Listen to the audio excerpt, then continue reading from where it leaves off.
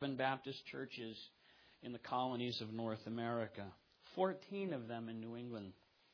When he died in 1806, the Baptists had become the largest denomination in the United States, with over 1,000 congregations in all of the colonies and settlements, and 250 of them in New England alone.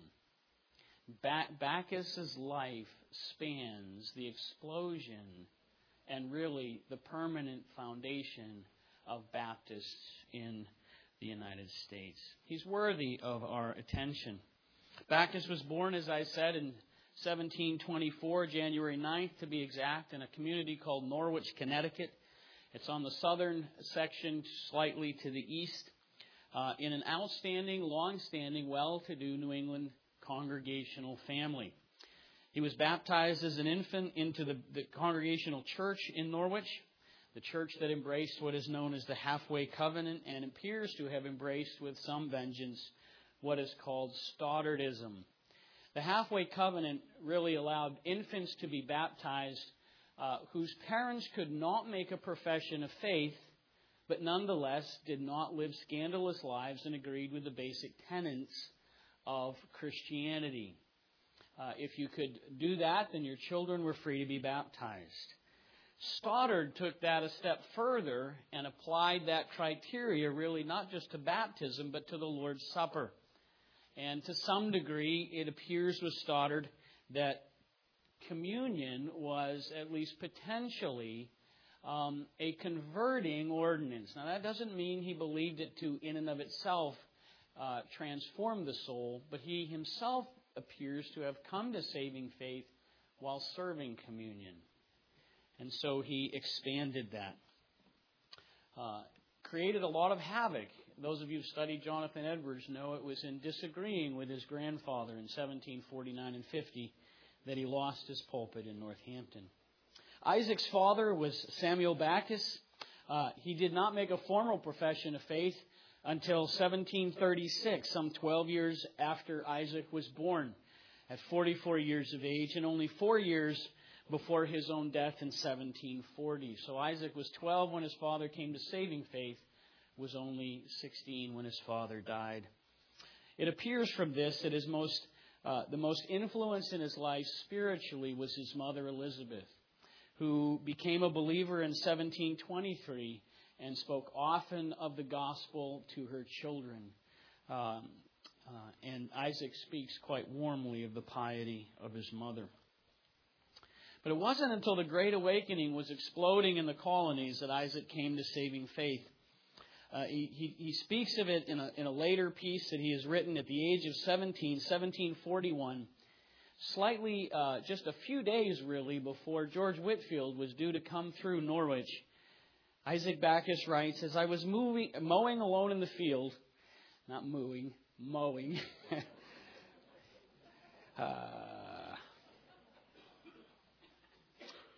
As I was mowing alone in the field, I'm sorry, that's just too much.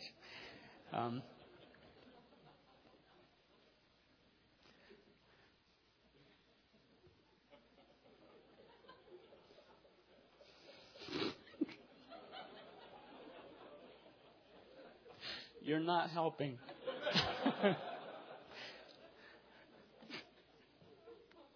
At any rate, August 24, 1741, all my past life was opened plainly before me, and I saw clearly that it had been filled with sin.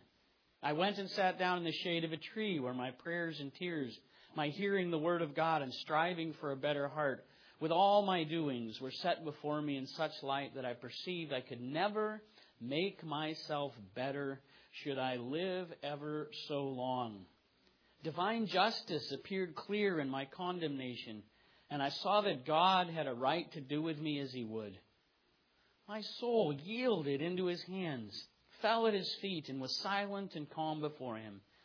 And while I sat there, I was enabled by divine light to see the perfect righteousness of Christ and the freeness and richness of His grace with such clearness that my soul was drawn forth to trust in Him for salvation. And I wondered that others did not also come to Him who had enough for all, The Word of God and the promises of His grace appeared then a rock, and I was astonished at my previous unbelief.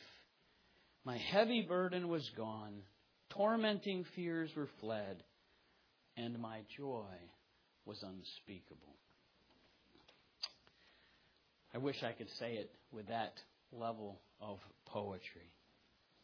Bacchus came to saving faith.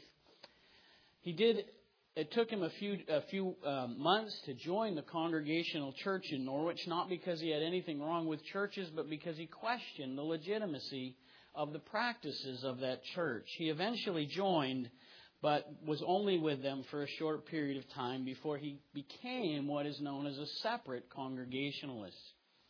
Because of the Great Awakening and the split, the New Light, Old Light split that occurred in New England among the Congregational churches, a number of people began to question the practice of celebrating communion with unbelievers, the Stoddardism that had been put in place. And so many of them decided it was inappropriate for them to celebrate the supper while at the same time seeing unbelievers do the same, and began to separate.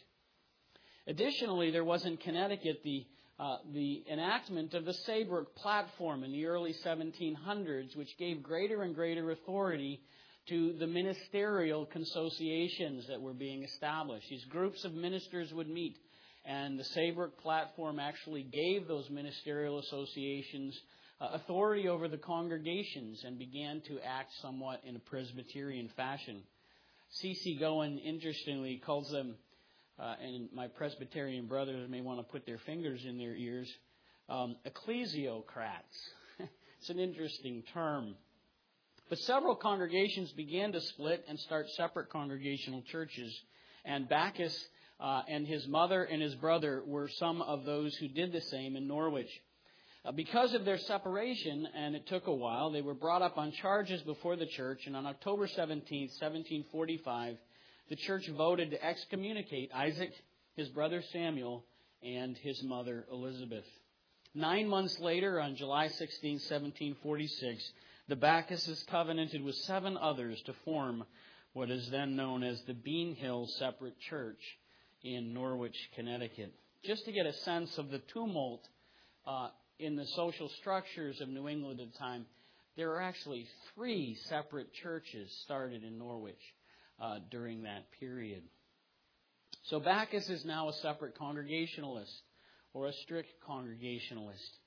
He became a preacher and a pastor following soon afterwards. In September of 1746, only 2 months after the formation of the Titicut Bean Hill Church, the Norwich Bean Hill Church, Bacchus sensed a call to preach, and on September 28, 1746, the call was tested and confirmed by the congregation. They asked him to preach a sermon.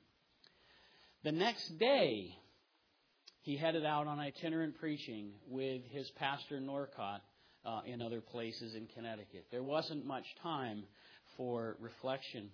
In his manuscripts at Andover Newton Theological Seminary, there's a small manuscript volume, the cover of which Bacchus has written List of Journeys. He kept track of all of his itinerant travels over the course of his ministry that were of more than 10 miles in length. And in this small 70-page hand-stitched volume, he lists 918 such journeys between 1746 and 1802, totaling some 68,499 miles. Those are just the ones he recorded. And just for the record, that was either on foot or on horseback. There's even a record of a few times when he came back without the horse. The horse didn't always survive. Bacchus began at this point to write and to wrestle with the theological issues of his day, and it is during this period that one of his more important documents was published. If you remember, those of you that have studied the Great Awakening, one of the most famous sermons of the Great Awakening is that by Gilbert Tennant, The Danger of an Unconverted Ministry. Bacchus in 1754 published a discourse showing the nature and necessity of an internal call to preach the everlasting gospel. See, in much of New England at the time, there was not the necessity of an internal call to preach. Most of the time, if you went off to college, you got a degree, you came before the Consociation of Ministers, you satisfied them as to your knowledge, you could apply to a church, gain a pastorate, and there wasn't a sense or a necessity to test an internal call to ministry. The New Light saw the need to recover this, and Backus and Tennant together, at least according to William McLaughlin, a famous historian of Backus, said that between Backus and Tennant, they formed a basic contribution to the development of evangelicalism in America. It's a foundational piece, and it's a rich read even to this day. Backus not only was a preacher, but he became a pastor. In December of 1747, he preached for the first time in a community called Titicut, Massachusetts. It's now known as Middleborough. I think I said Marlborough the other day, and Jim corrected me. It's easy to mix them up, but not geographically, only by their names. In February of 1748, the separate church of Titicut was formed, and on April 13th of that year, Backus was installed as his first pastor. So he enters the pastorate. Things began to change rapidly. He was in the pastorate. He had not yet embraced Baptist principles, but they were coming at him with a vengeance. One of the first things they dealt with in the Titicut Baptist Church was to confirm a regenerate church membership, at least when it comes to visible sainthood and the celebration of the Lord's Supper. The confession of the Titicut Church reads, "The door of the church should be carefully kept at all times against all such as cannot give scriptural evidence of their union to Christ by faith." Backus and the Titicut believers saw themselves returning to the standards of the founding fathers of colonial Massachusetts, the Puritans' desire of a visible sainthood. And so they founded the church on that principle. Things began to move rather fast. One of the things that happened in the separate churches is Baptists started to rise fairly rapidly.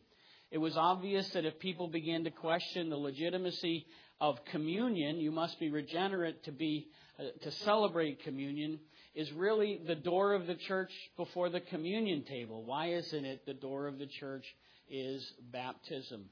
And they began to question that, and Baptists began to rise all over the place. One of the fruits of that, of course, was that one day Backus found two such in his own congregation. In 1749, two members of his own church opened a public discussion advocating believers' baptism. Backus notes in his diary, "Hot disputes and vehement urgings we had among us on both sides." The pastoral ministry, as we've heard this morning, and as most of us know, is often a place where the best and the worst of men are exposed. Backus' response to this situation is interesting and I think instructive, and I'll take just a few minutes here, partly because it shows that he did just about everything wrong you can do as a pastor. His first response to the debate within his congregation was avoidance. He actually went on a journey. I don't know about you. Kind of like the idea sometimes. It didn't work. His second response was rashness. Deciding in kind of a rash way one day that the reason he was so objected to believers' baptism, if it's so bad, it must be true. So we go from avoiding to just rashness. In the quickness of it all, he preached a sermon that Sunday on Romans chapter 6, advocated believers' baptism by immersion only, and as you can well guess, things didn't get any better. He says it caused much confusion among the hearers. Meanwhile, while he was away on another itinerant trip, a Baptist from Brimfield, Massachusetts, by the name of Ebenezer Moulton came and baptized 9 of his church members. What did he do? Well, if foolish advocacy doesn't work, try reversal. In September of 1749, he reversed his position on baptism, made public confession to the church, and proceeded to baptize, he says, Sister Richmond's child. What followed was division. several of those newly baptized adults withdrew from the church. Finally, on July 20th, 1751, Backus decided that maybe he really ought to study the subject.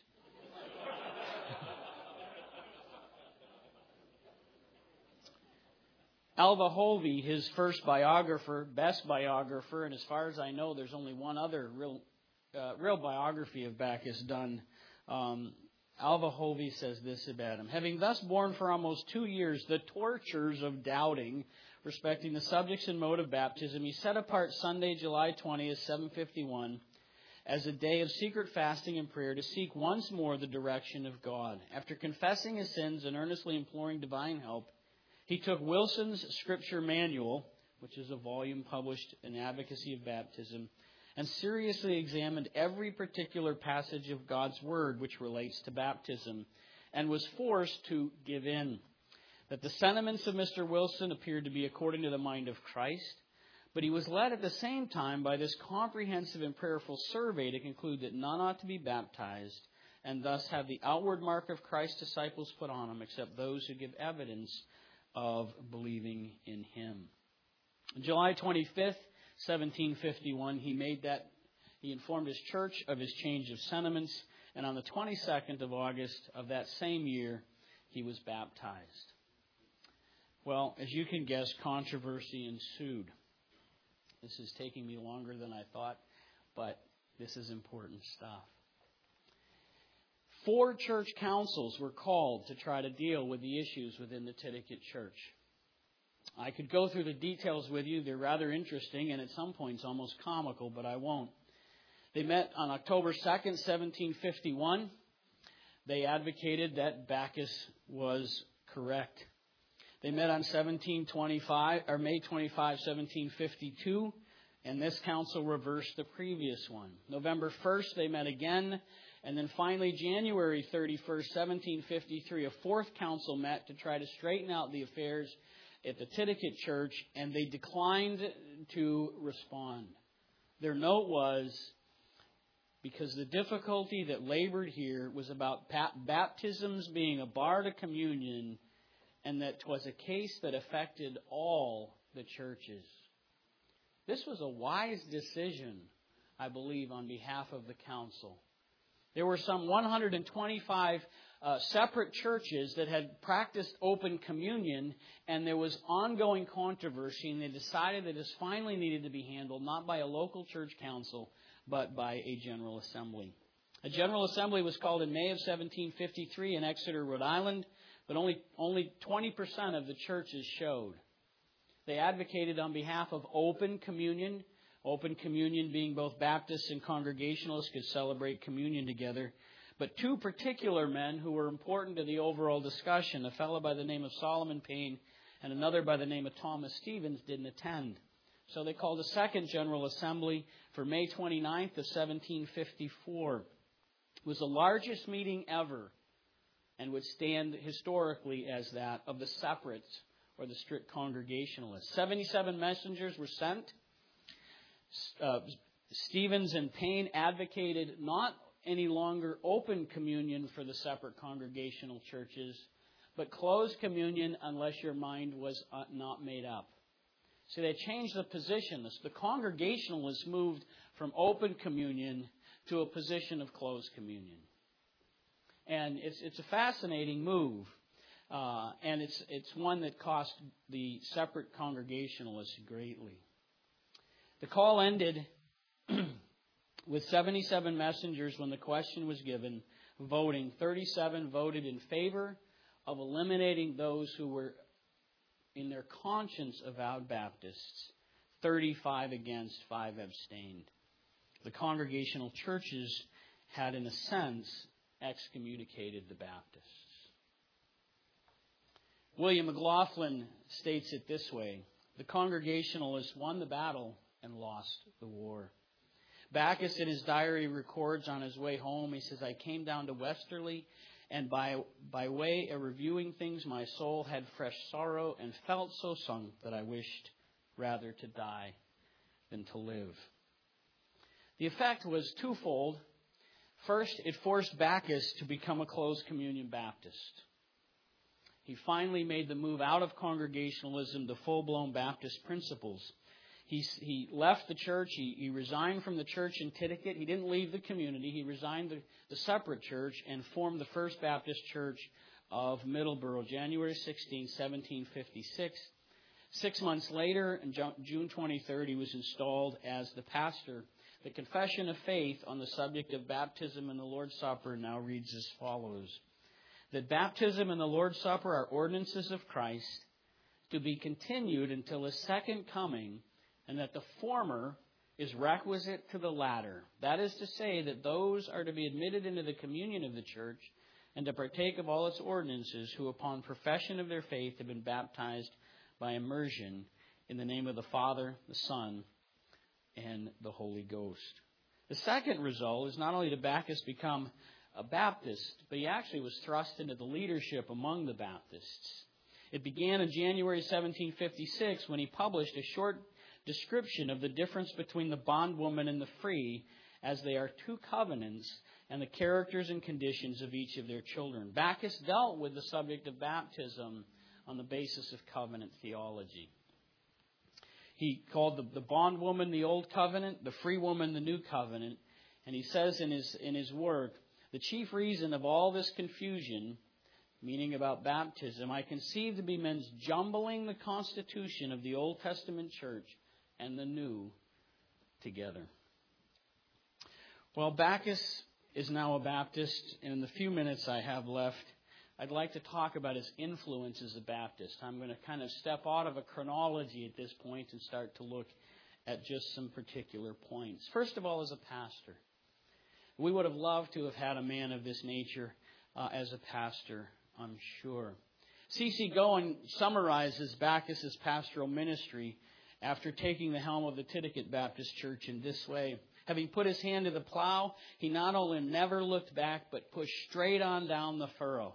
The story of the next several years is one of vigorous local ministry, far-reaching evangelistic tours, ready response to requests for aid from sister churches old and new, and indefatigable zeal in seeking new converts. Just so you know, C.C. Goen is a secular historian. This is his assessment of Backus. Let me just give you one instance from his diary to get a sense of the pastoral heart. He pastored the church for 53 years. It never averaged more than 100 members, but he loved them dearly.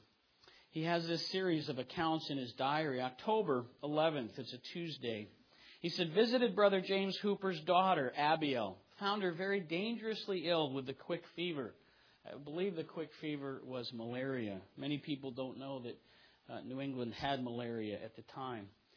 Oh, that God would have compassion on her soul and also awaken her fellow youth hereby out of their dreadful stupidity.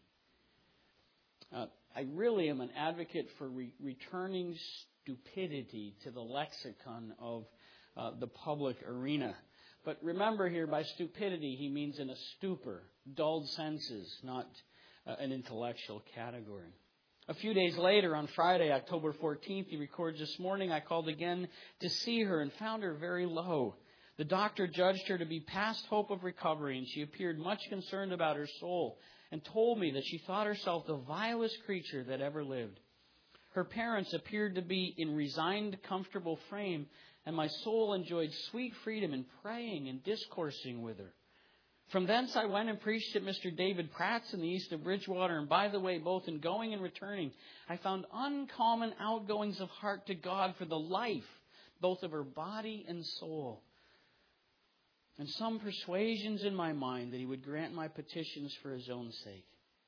When I came back in the evening, they told me that after I went away, her distress of soul increased till a little after noon. Then light break into her mind, and she said that Christ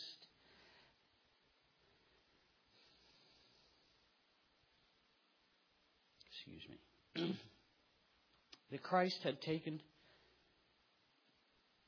away all her sins and washed her soul as white as snow. The account of this is fascinating by the fact that Backus never bothers to record whether she lived or died.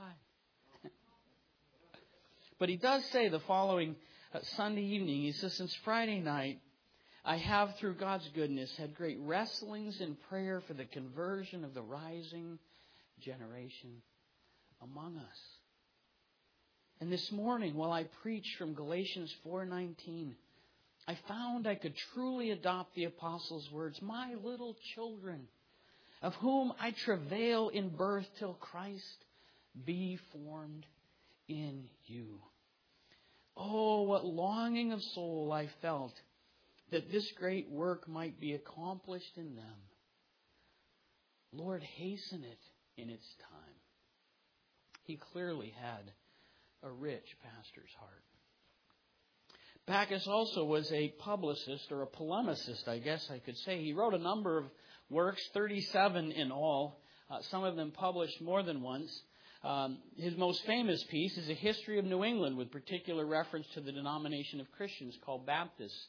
Interestingly enough, it is still highly prized by secular historians as a fundamental piece of Baptist history and is even to this day still in print. As a matter of fact, Mercer University is considering printing a critical edition of it down the road. He published on believers' baptism. He published on evangelical Calvinism. It's an interesting interchange he had with some of the ministers of his day, one by the name of Fish, and one of his works is called "A Fish Caught in a Net."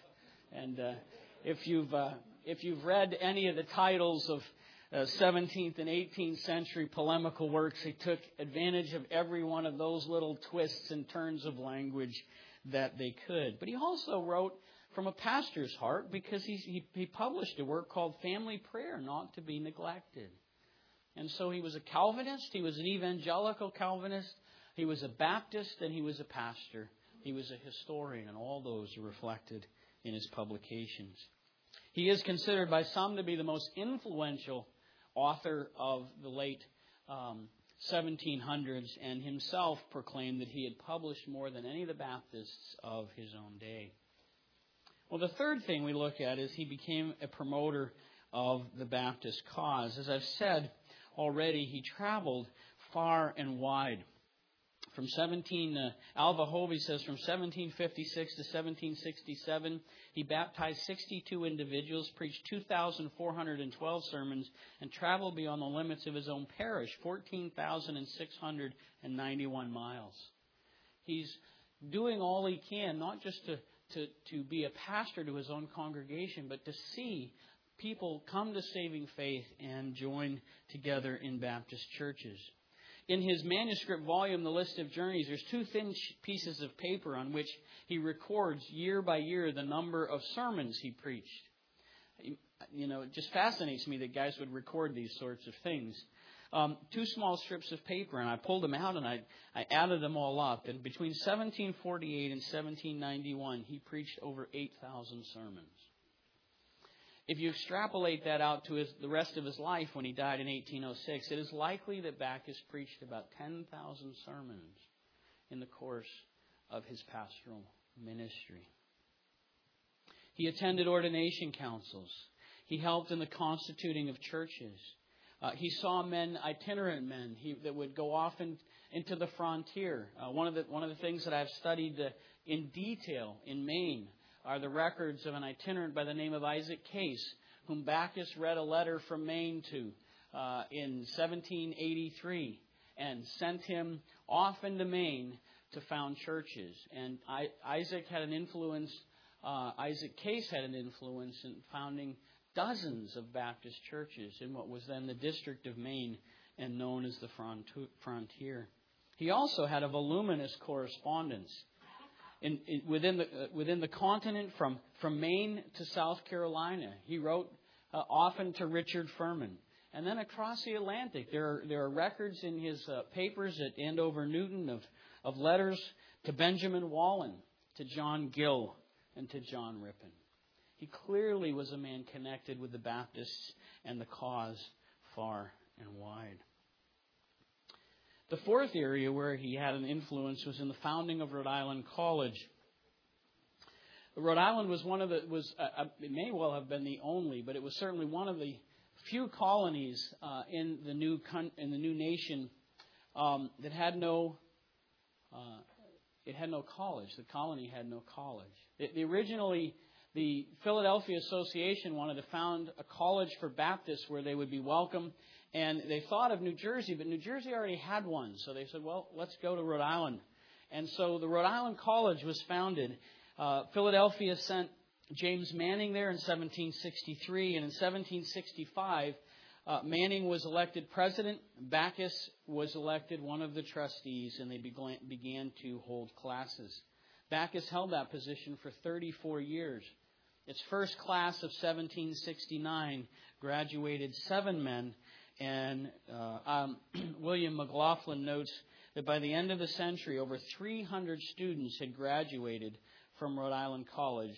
Over 30 of them had entered the ministry. One of the things that you have to note about the colleges of the colonial era is they weren't ministerial training colleges. Some people present them that way. They really weren't technically seminaries. They were more like liberal arts colleges. And therefore, you would go if you wanted to be a lawyer or a doctor or a minister, you would go and get a good, solid liberal arts education. That doesn't mean they weren't rich in theology and Bible, but it wasn't the main focus. But Rhode Island College had a significant influence for good among the Baptists as strongly well-educated men began to get out into the pulpits, and the level of education began to rise. Some have thought Backus was an anti-intellectual. And this is where you have to be careful in the colonial literature. You'll hear them talk against the learned ministry. Well, they don't mean that they have anything against solid learning as ministers. What they mean is that a college education is not necessary to the pastoral office. That what is necessary is a good, solid grounding in Scripture and the call of God. So when they speak against the learned ministry, you have to be careful how you read that. But they were very much in favor of an educated ministry. And Backus himself advocated, even though he did not have a college education, the value of such for those who would pursue the ministry. Well, another area where Backus was influential was in the founding of the Warren Baptist Association. The call went out by James Manning on September 8th of 1767. Backus actually attended the first meeting. He actually moderated the first meeting, but chose not to attend. He chose not to join. He continued to attend, but he chose not to join because he felt that the Warren Association, in its original formulation, didn't really protect the independence of the local church quite enough. And so he worked very closely over the next 3 years with James Manning to revise the documents on which the association was founded, such that he felt comfortable with the protection of the local church and its independence. In 1769, James Manning published the sentiments and plan of the Warren Association, and he listed justification for the association as follows. It's a great document. It's fairly short. I'd encourage you, if you can find a copy, to get it. And if you want to know how to do that, you can see me later. It's an old kind of PDF copy, but it's still an interesting read. The sentiment and plan says this, that such a combination of churches is not only prudent but useful, as has appeared even in America by experience of upwards 60 years. He's talking about the Philadelphia Association here. Some of the uses of it are union and communion among themselves, maintaining more effectively the order and faith once delivered to the saints, having advice in cases of doubts and help in distress, being more able to promote the good of the cause, and becoming important in the eye of the civil powers, as has already appeared in many instances on this continent. Additionally, interestingly enough, the Warren Association indicates its doctrinal foundation. It says, the faith and order of this association are expressed in a confession put forth by upwards of 100 congregations in Great Britain in the year 1689 and adopted by the Association of Philadelphia in 1742. It's a very important piece to the overall process. The association did some interesting things for the churches of New England. First of all, when they met annually for the meeting, the churches that were destitute of pastors, they would assign preaching schedules. So the brothers would volunteer. I can preach two Sundays in the next 6 months, and they'd assign due dates. And they would send back to these churches. We have assigned preaching. You will have stated preaching on given dates. And it was very much a comfort and encouragement to the churches who were destitute. The churches were popping up without pastors. They had more churches than they had pastors. Another thing they began was a ministerial education fund to help young men get educated for the ministry. Backus oversaw that particular committee. And a third thing was mission support. They began mission works. Massachusetts Baptist Missionary Society was founded later, but initially they would support missions within the local assembly. Well, the last thing I want to deal with, and I don't have much time, but let me just address a couple things. Backus was also an advocate of religious liberty, and this is where the secular historians love Isaac Backus, and where most of the material is still available in print. It's fairly new. William McLaughlin of Brown University. By the way, I don't think I said this, but Rhode Island College became Brown University, and William McLaughlin is one of the major Backus scholars, or I should say was one of the major Backus scholars before his death. And he wrote a lot on Backus, brought a lot of his material to the fore. But the Baptists in Massachusetts, before the American Revolution and even for some years afterwards, were really harassed by the standing order churches, the Congregationalists. The plight of dissent in colonial New England is fairly legendary. Roger Williams and Ann Hutchinson in the 1630s. The whipping of Obadiah Holmes for his Baptist beliefs in the 1650s. The dismissal of Henry Dunster, the first president of Harvard, for opposing infant baptism. Even going so far as to hang the Quaker Mary Dyer in the 1660s. In fact, the revocation of the Massachusetts Charter in the late 17th century was in part because of such abuses. As a separate Baptist, Backus's mother in the 1750s had actually been thrown in jail for failure to pay the ministerial tax rate. In colonial New England, when a community was founded, they would build a church and call a man, and every taxpayer in the community was required to pay the salary of that minister. And the Baptists and the separate Congregationalists said, no, we'll pay for our own minister. We're not paying for yours. And they objected for conscience reasons in paying that tax. And they were dealt with severely for it. Isaac Backus's mother, she was not a Baptist, but she was a separatist. And she as well refused to pay the minister's rates, as they were called. And a famous letter was written by her to her son. It's been published often, but let me just read it quickly to you. My dear son, I have heard something of the trials among you of late, and I was grieved till I had strength to give up the case to God and leave my burden there. And now I would tell you something of our trials. Your brother Samuel lay in prison 20 days. October 15th, the collectors came to our house and took me away to prison about 9 o'clock in a dark, rainy night. She was sitting by the fire wrapped in blankets. She was sick. And she was by the fire trying to sweat out the fever, and they came and dragged her to prison 9 o'clock at night, in the dark, in the rain, in November. It was amazing. You see these things and you go, really? Sometimes we have far too pristine a view of religious life in colonial America. At any rate, she says, Brothers Hill and Sabins were brought there the next night. We lay in prison 13 days. And were set at liberty by what means I know not. I'm not going to finish the letter, but they would even throw a widow in jail for failure to pay the minister's rates. Well, the process of winning religious liberty was long and difficult in New England. Just to shorten things up a bit, the English Toleration Act of 1689 was supposed to apply to the colonies. The New England authorities kind of turned a blind eye to it. In 1727 and 28, exemption laws were passed. They exempted Anglicans, Quakers, and Baptists, but there was no provision in the law to force the local authorities to obey. It was one of those laws that if you violated, there was no consequence, no penalty whatsoever. And so the local tax collectors would frequently violate it. They would charge them. What you had to do in colonial New England is you had to actually pay the tax and then sue the town to get it back. well, if you're a fairly poor farmer, what are you going to do in the meantime? And then you'd have to go to court, and the court sometimes would say, well, you don't have the right documentation. They would delay it. It could take you 5 years to get that money back. Meanwhile, you've got to pay it the next year and the next year and the next year. It was hugely problematic.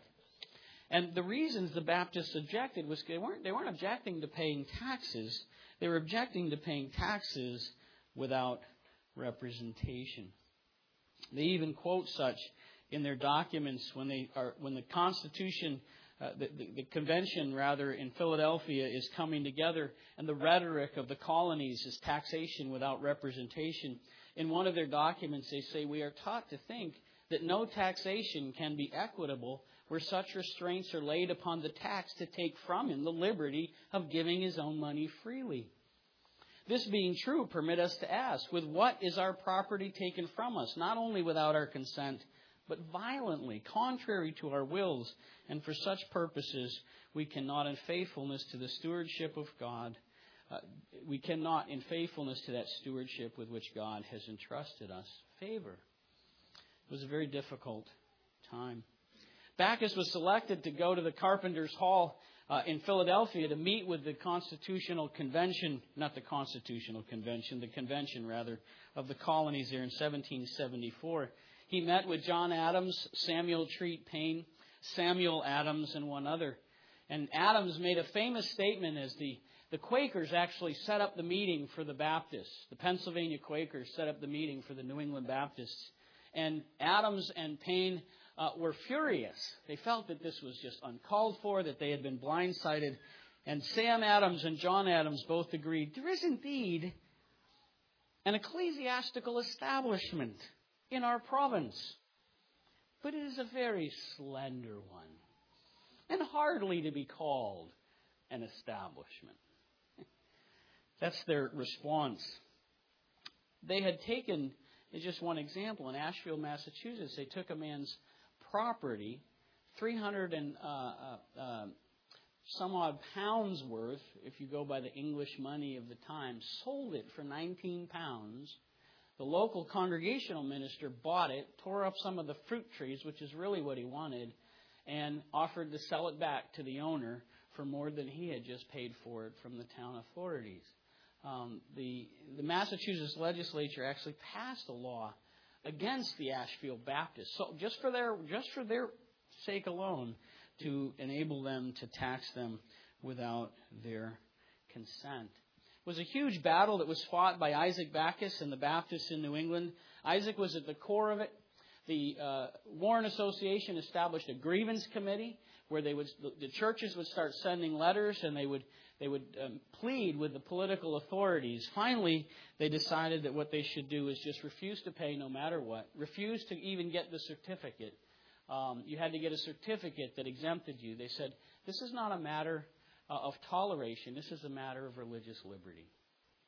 And so they stood their ground. And though it took some time, the liberties that you and I enjoy today, both nationally and within our individual states, at least here in New England especially, were largely won through the efforts of men like Isaac Backus. Well, where do we go with this? A couple of things that I would say in conclusion.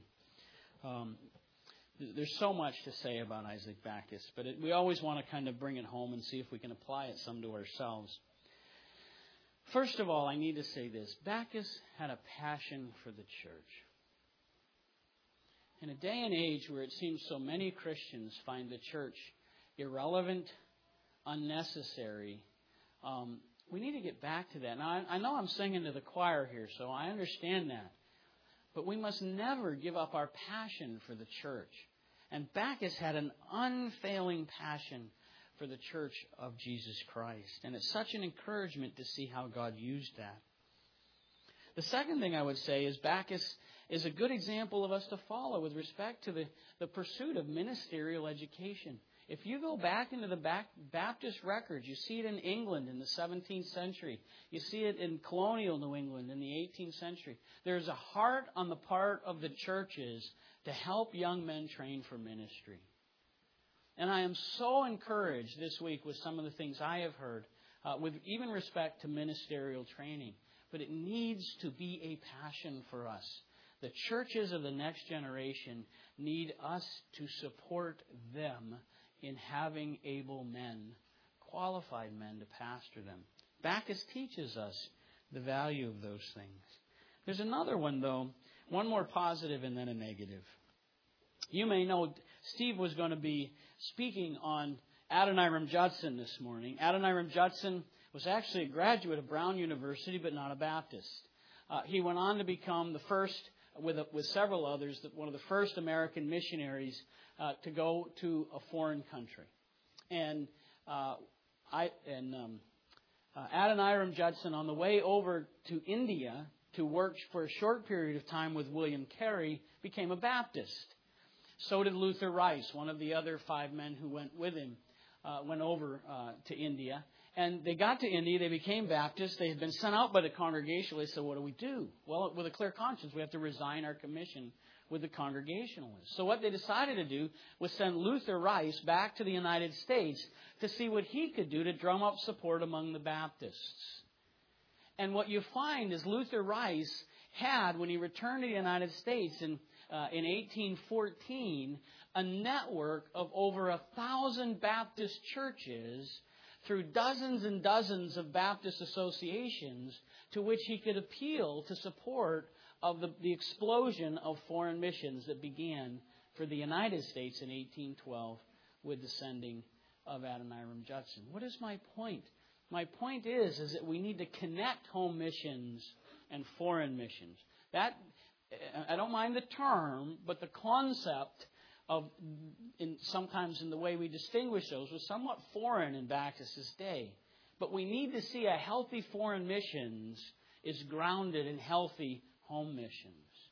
And I'm so encouraged to see the moves that God in His providence have brought us to as an association over the last several years in beginning to pursue with more opportunity home missions. I'm encouraged by those things, and down the road they can have a huge influence.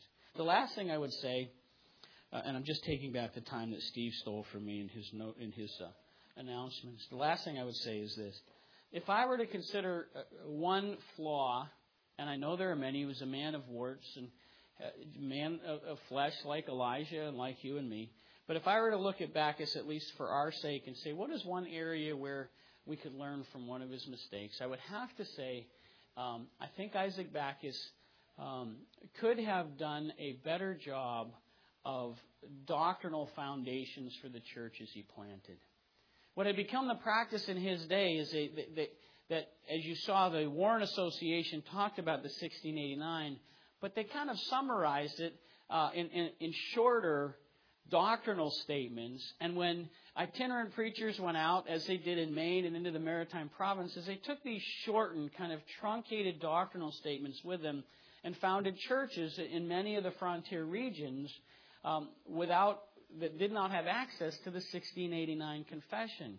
Well, ultimately what began to happen is, because those doctrinal statements were highly truncated, the theology began to water down. And you have the churches beginning to embrace more and more Arminian principles.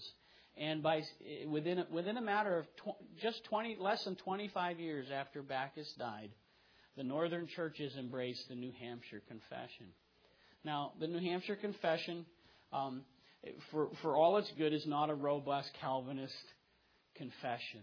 It's not the 1689. And I think you can chart historically a doctrinal slide that begins during this era because of a failure to keep a robust doctrinal foundation in the forefront and the foundation of churches. So I would encourage us in these things to be careful with our theology, to be hopeful with our missions, and to enjoy the grace of God as He is pleased to flourish and bless those things. Thank you.